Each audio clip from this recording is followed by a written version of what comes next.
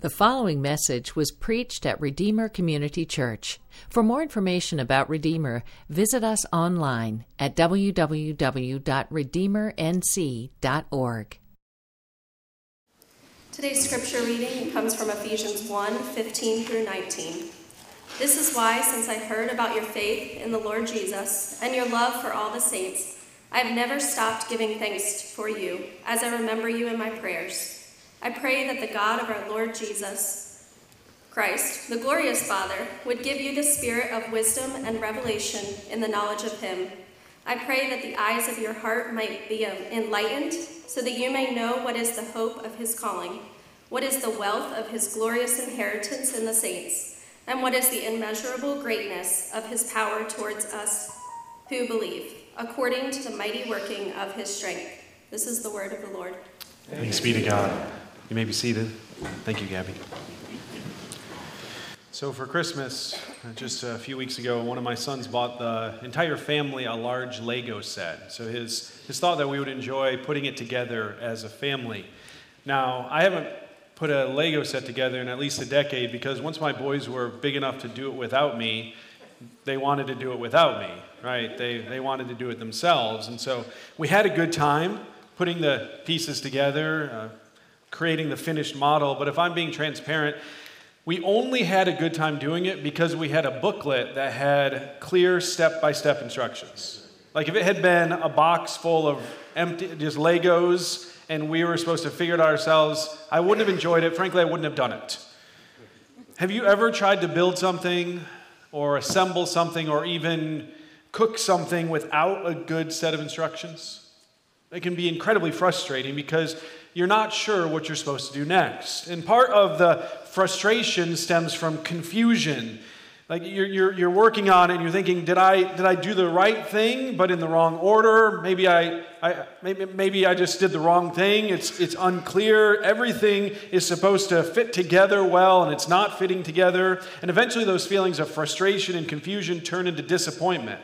Right? This isn't turning out like you thought it would turn out. It's not going according to plan, and if you're like me, you begin to spiral, and you finally say, nothing ever seems to work out. Have you ever felt that way about life? Just unclear about what you're supposed to do next?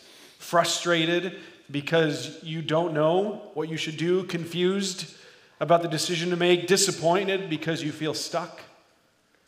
It's hard to know sometimes, am I supposed to start something new? Am I supposed to stop something I'm doing? Should I do both of those things? Should I do neither of those things? Have you ever felt like you've plateaued? Like you're stuck in the same job, or you're stuck in the same bad habits of poor health, or you're stuck in the same slightly dysfunctional relationships? Your life feels like you're knee-deep in the mud, and you're going, is it even worth the effort of pulling my leg out if I don't know where to step next? That same sensation of being stuck can describe our spiritual lives at times. Sometimes we're stuck in just a serious sin. But sometimes it's not a serious sin. We're just stuck in a spiritual rut. We're uncertain how to get out of it. We're trying to figure out, what should I do next? Sometimes a whole church can feel stuck in a rut of just sort of mundane, everyday Christian living. Not plagued by obvious sin, but also not experiencing much spiritual vitality.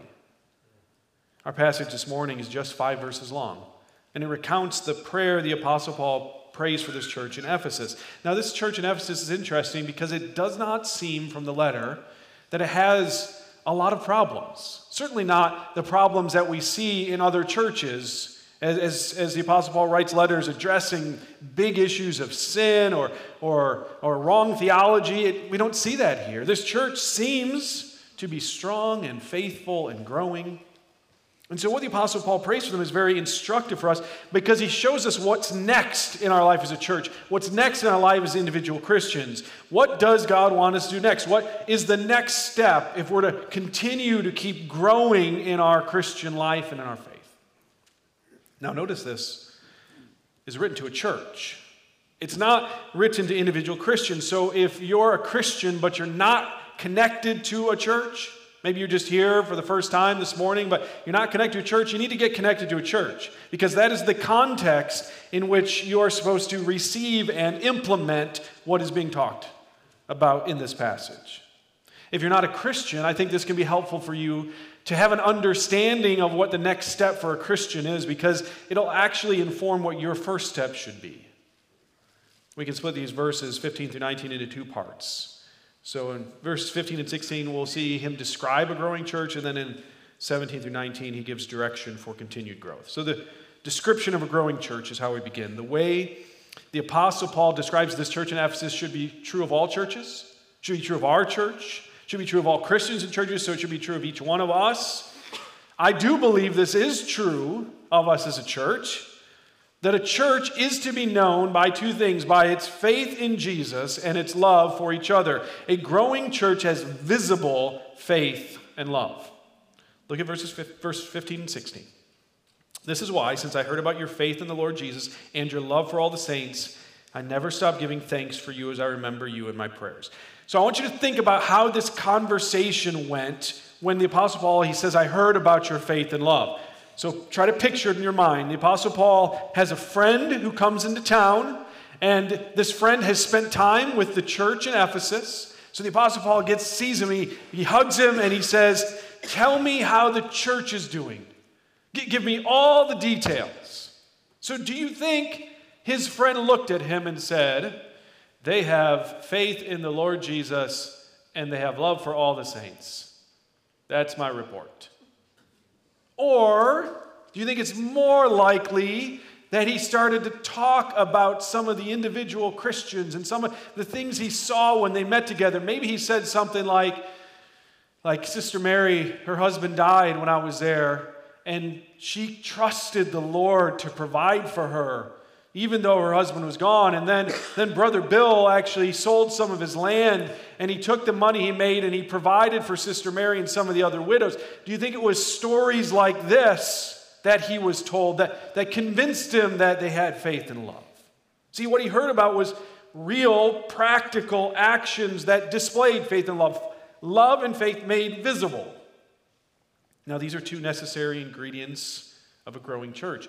Now, by growing, I don't mean a church that is growing numerically. Though often when a church is spiritually healthy, it makes disciples. That's part of being healthy, and it might see growth. The growth here is growth into maturity, into greater conformity to Jesus. And we'll see this becomes a theme throughout the letter. What I want to do now is I want to, like Paul did, I want to praise the Lord for visible faith here. A week ago, I sat in the home of Sridhar and Archana, and I heard the story about how God saved them out of Hinduism and how they have rejected this idolatry that was part of their family for generations. Archana told me how when she became a Christian before Sridhar had, she had gathered up all the idols to get rid of them, and he had to go and bring them back. Why? Because what she was doing visibly was she was rejecting faith in these false gods in order to trust the Lord Jesus. You've heard from Sridhar already. You're going to see in just a few moments, he's going to stand in this tank of water, and he is going to say, Jesus is Lord. His faith will be visible as he is buried with Jesus in baptism, and he rises from him to walk as a follower of Jesus. I've heard of John and Reverie, and how even this week they're responding with faith as his disease progresses and it impacts his ability to work. I've seen Nan and Diane and Peter and Barry's faith as they lost a spouse, trusted the Lord through it. Jackson and Gracie's faith as they trusted the Lord as an adoption failed. Right, I could keep going. We have seen and we have heard of the faith that God is producing in his people.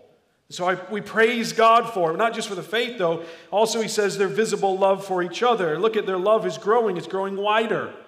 Your love here includes more and more people. I don't mean by that increased attendance. What I mean is God is bringing people from diverse backgrounds, and you are opening your arms and you are demonstrating his love for them. It means you are sending resources and people to Ireland and to Moldova and to Montenegro so that the love of Jesus will be spread to more and more people. Your love is growing wider. It's also growing deeper. Good relationships are like good wells. They go deep, and The deeper you go, the more refreshing the water. The deeper you go in a relationship, the more your soul is refreshed. And you're unwilling to settle for shallow relationships and surface conversations because you want deep, refreshing love. Your love is longer. What I mean is it travels with more people. It pursues them. It refuses to give up on others. Even if they fail you, even if they offend you, you're not going to turn your back on those who make sinful choices. Your love suffers long. And your growing love is not just for those most like you. It's not love for your closest friends. It's not love for the important and influential. Verse 15, you, like this church in Ephesus, love all the saints. I've seen your love, which has no place for bigotry or prejudice. You love Mike's way. If you don't know what I mean by that, you've never been to Jersey Mike's. So if you go get a sub at Jersey Mike's, you can order it Mike's way. I don't know who Mike is, but I know what Mike's way is. Mike's way means they throw everything on your sandwich. So they throw lettuce and tomato and onion and pickle and oil and vinegar and salt and pepper. If they've got it, they throw it on the sandwich. I don't order my sandwich Mike's way. I order my sandwich Josh's way. I don't trust Mike. Like I look right there and I pick the things I like and I choose those things, and the things I don't like, I choose not to have those. That's Josh's way. But a growing church doesn't love Josh's way. It loves Mike's way. It loves where we don't pick and choose based upon personal tastes or preferences. We love without discrimination, without favoritism. We love all the saints, every single one, no matter what they look like or how they sound. We love Mike's way. Now, what is it that produced in this church and in our church visible faith and love? Notice verse 15 begins with this phrase, this is why. So this is connecting it to what came before. Remember the last 2 weeks we looked at these blessings that God has given us, verses 3 through 14. And so faith and love are a byproduct of God's blessing. So their response, this church's response, our response to all that God has done is to trust Jesus and to love each other. So his work of grace in choosing, adopting, redeeming, enlightening, and sealing us has produced genuine, visible trust and active sacrificial love.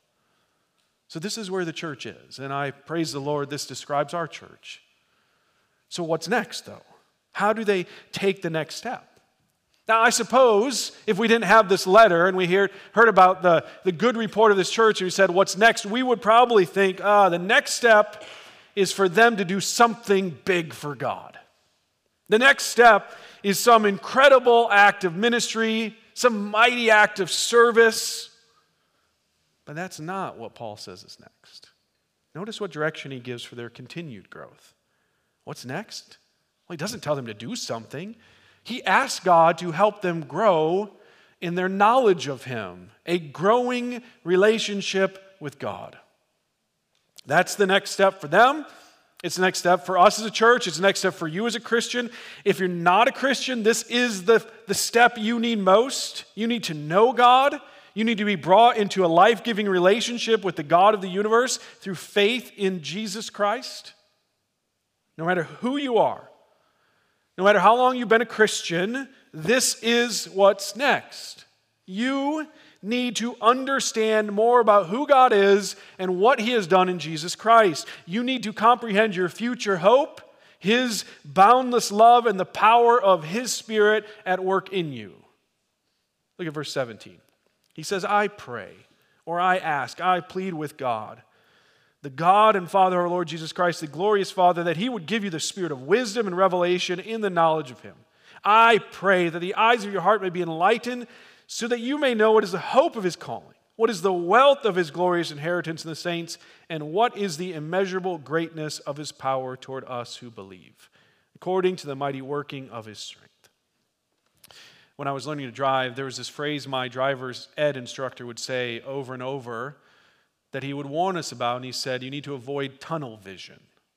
Now, as a father of 3 drivers, I've also realized more and more why he said this. So when a new driver, an experienced driver gets behind the wheel, they have a tendency to focus on like what's right in front of them, that's it, and not in a healthy way, like they're in a tunnel. But the more experience you get, the more you start to notice other things. Those can be distracting, but handled maturely, it's helpful to know you're noticing that car that's coming down the street on the side. Is it stopping? Is it slowing down? You're noticing up ahead of the car in front of you, 3 or 4 or 5 cars, the brake lights turn on, and so your foot starts to hover over the brake. All of these things happen as you grow in maturity. Your vision expands. We all have some form of spiritual tunnel vision.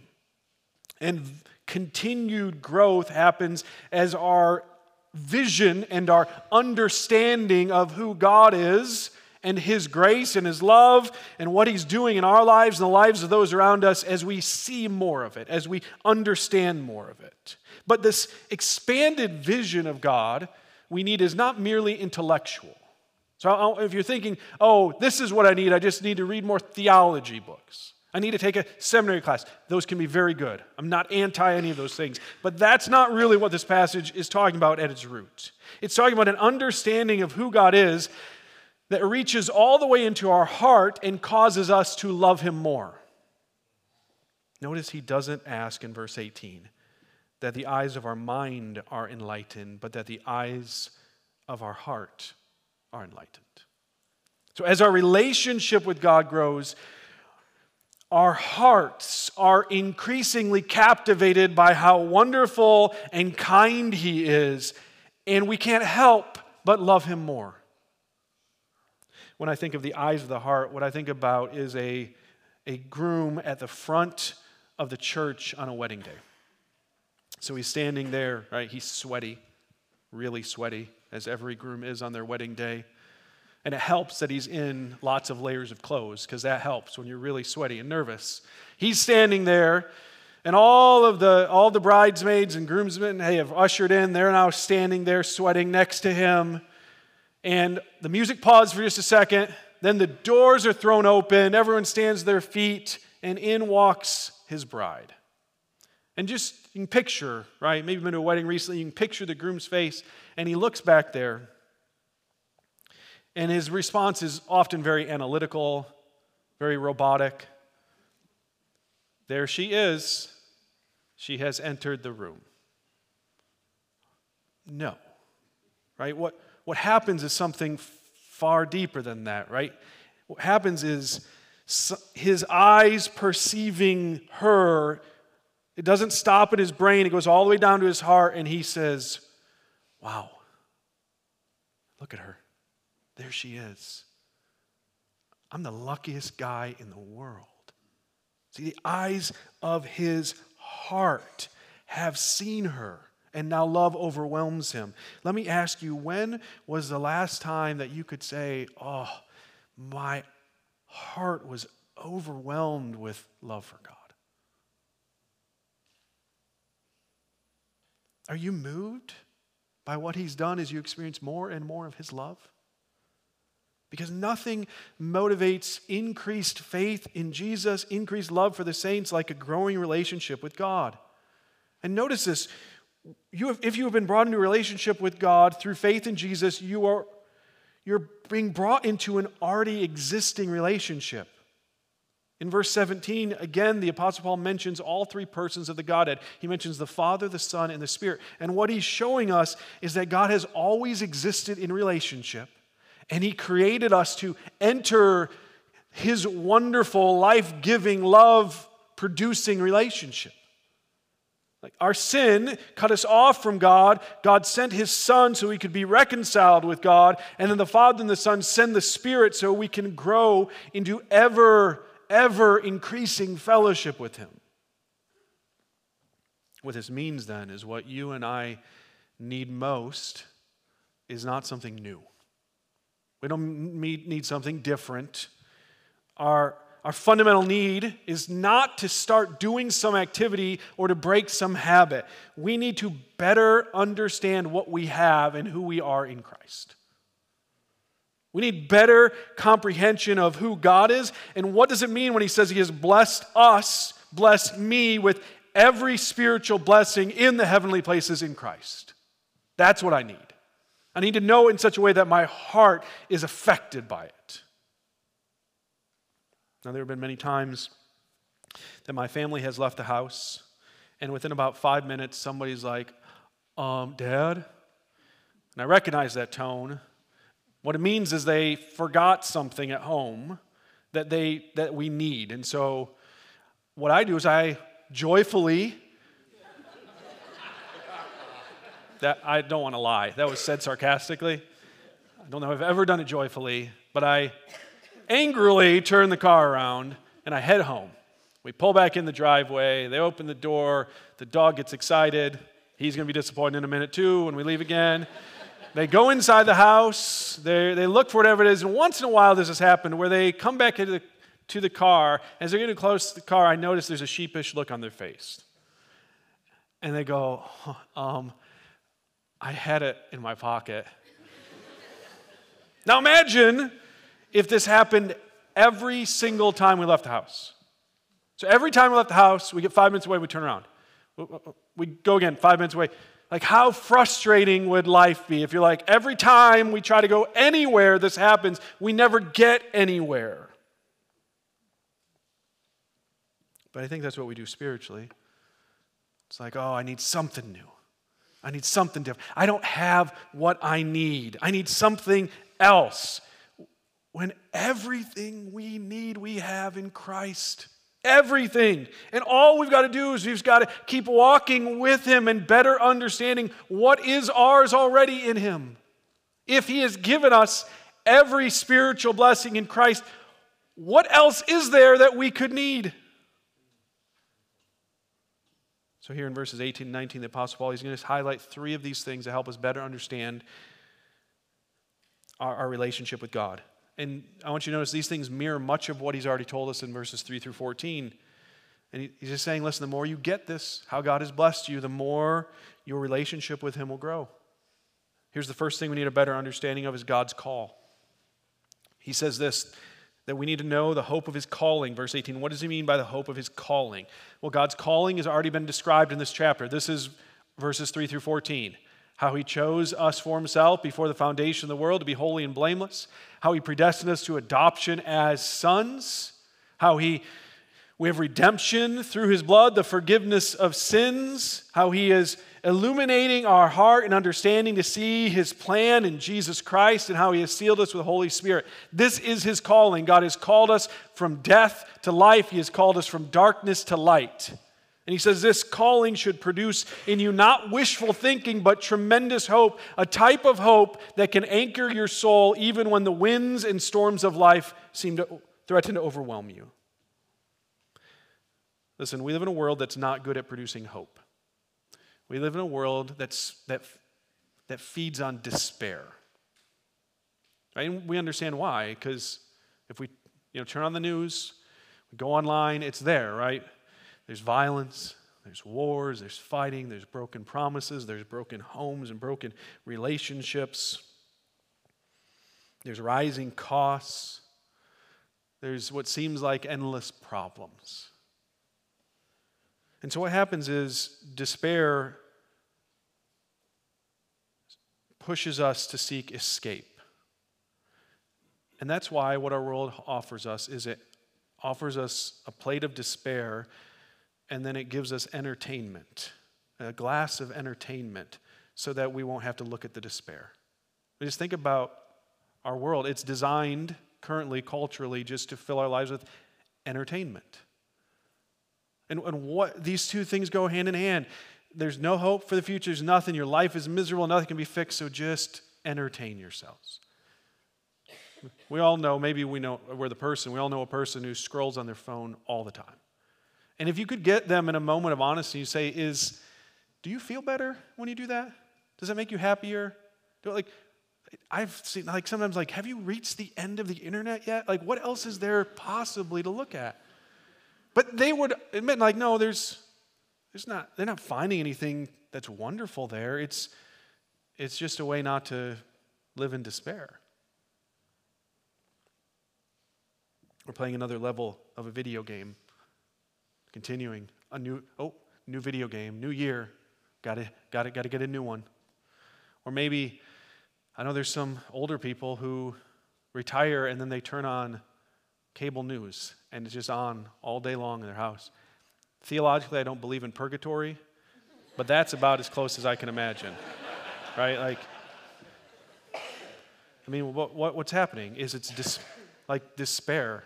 And so like they're being entertained by despair. I don't even know how that works, right? But this is what happens. Despair drives people to look for escape and entertainment. So listen, if a person has no hope, why not?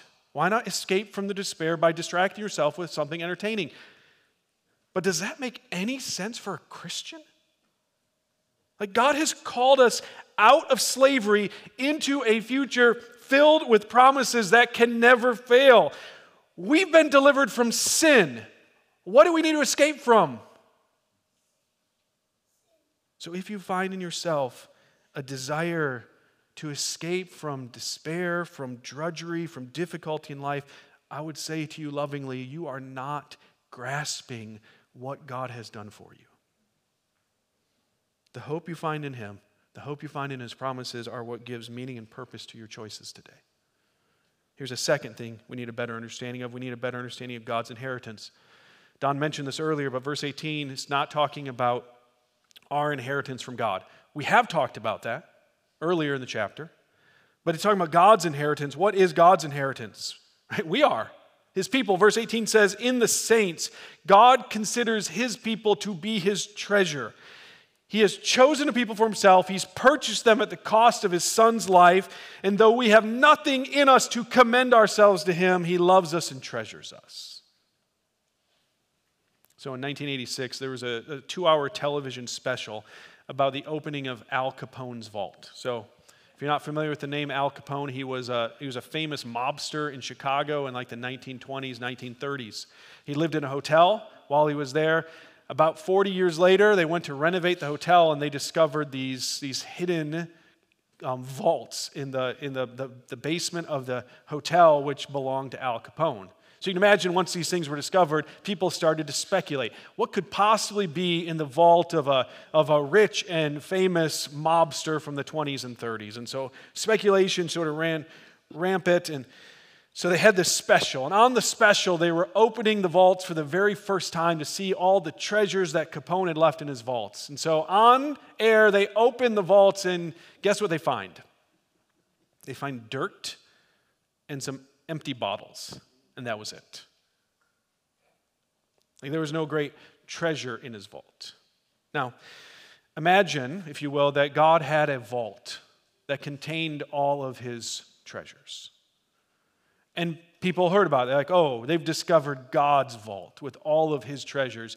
And so they begin to speculate, what would be in there? And maybe some people think, like, I bet there's like the Niagara Falls, the Grand Canyon. That's got to be in God's treasure vault. Maybe bigger than that. Maybe it's a planet. Maybe it's a galaxy. I don't know. It's got to be maybe there's some kid who's like, I bet it's a dinosaur. Like, those are cool. I bet God has one of those in there. People are like, wow, maybe great works of art or all the secrets of the universe. Maybe there's a golden throne in God's vault that is as tall as Mount Everest. And so we gather around to watch as the vault door is opened on God's treasures, and we look inside, and guess what we see? We see ourselves. What God calls His riches are His people. It's not the Grand Canyon. It's not Niagara Falls. It's not dinosaurs. It's us. God treasures us.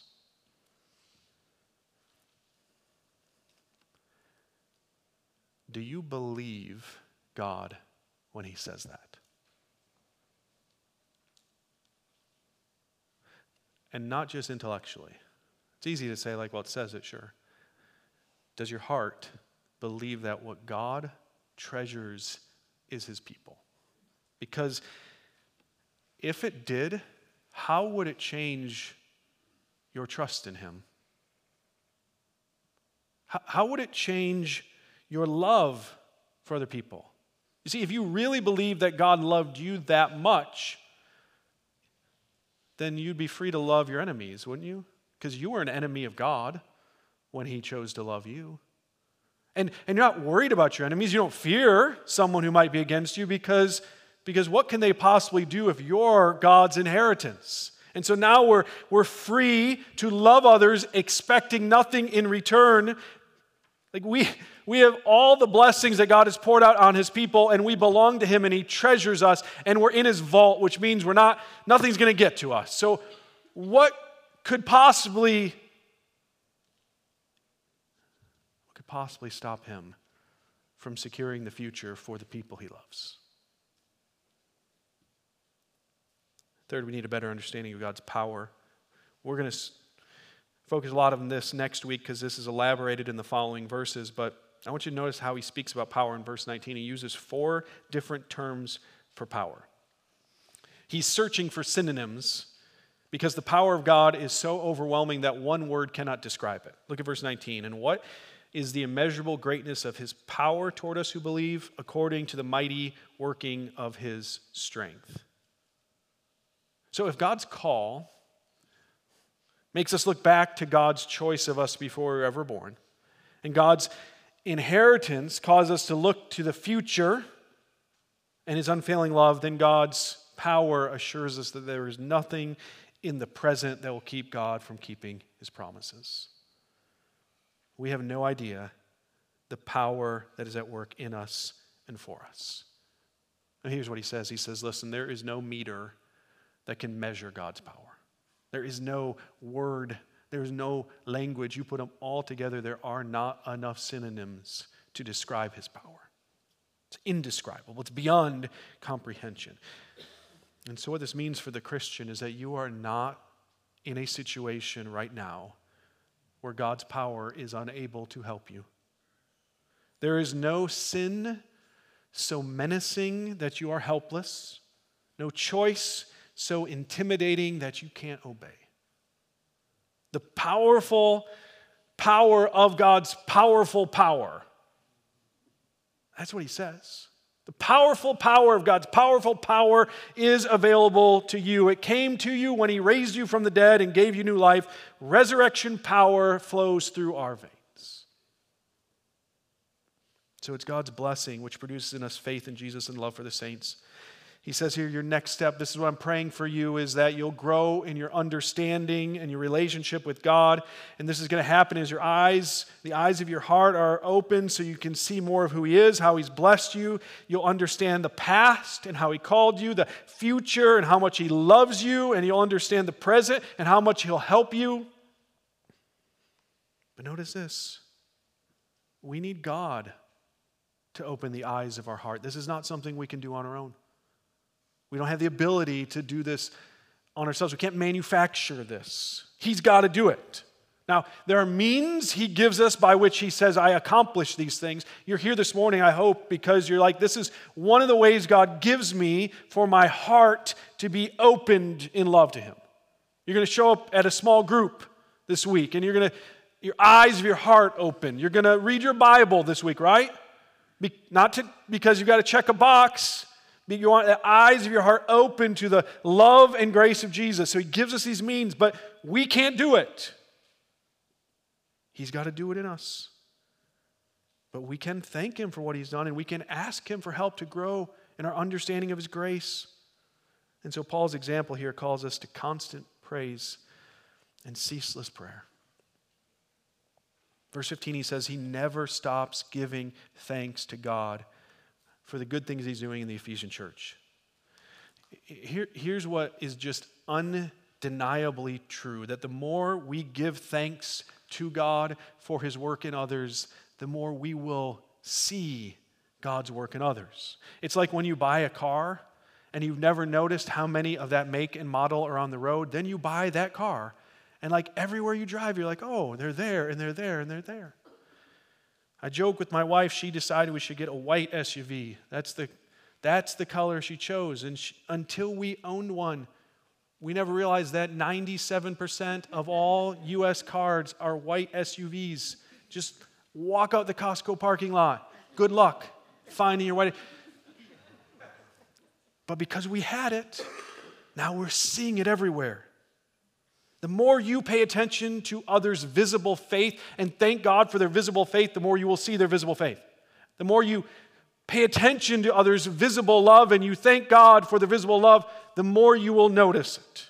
And one of the ways that you can nurture this type of seeing and thanking God in your heart and in the lives of others is by doing what the Apostle Paul did. Notice he doesn't just thank God for it. He tells them he thanks God for it. And so when you see someone with a visible act of faith, thank God for it, then go up to them and tell them you thanked God for that visible act of faith. When you see someone who demonstrates sacrificial love, thank God for their sacrificial love. Find them and say, listen, I thank God for your sacrificial love that I saw here.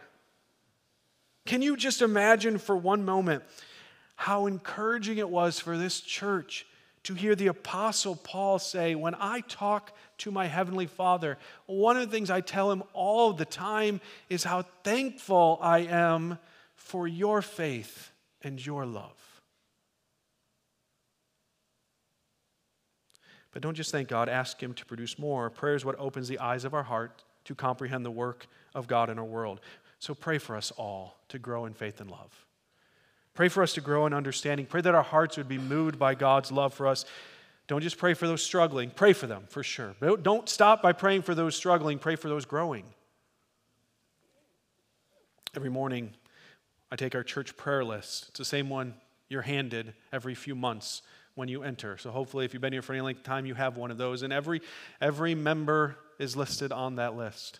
And I noticed this particular time, there are 10 families per week.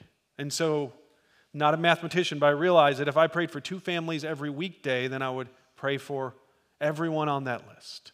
And so, I started doing that. Okay, 2 families every day. Now, sometimes when that family comes up, I know something that's going on. Maybe I know a particular struggle. Maybe I know there's a particular situation. Maybe I think back to the prayer request I saw them mention on Slack, and I'm like, oh, I can pray for that.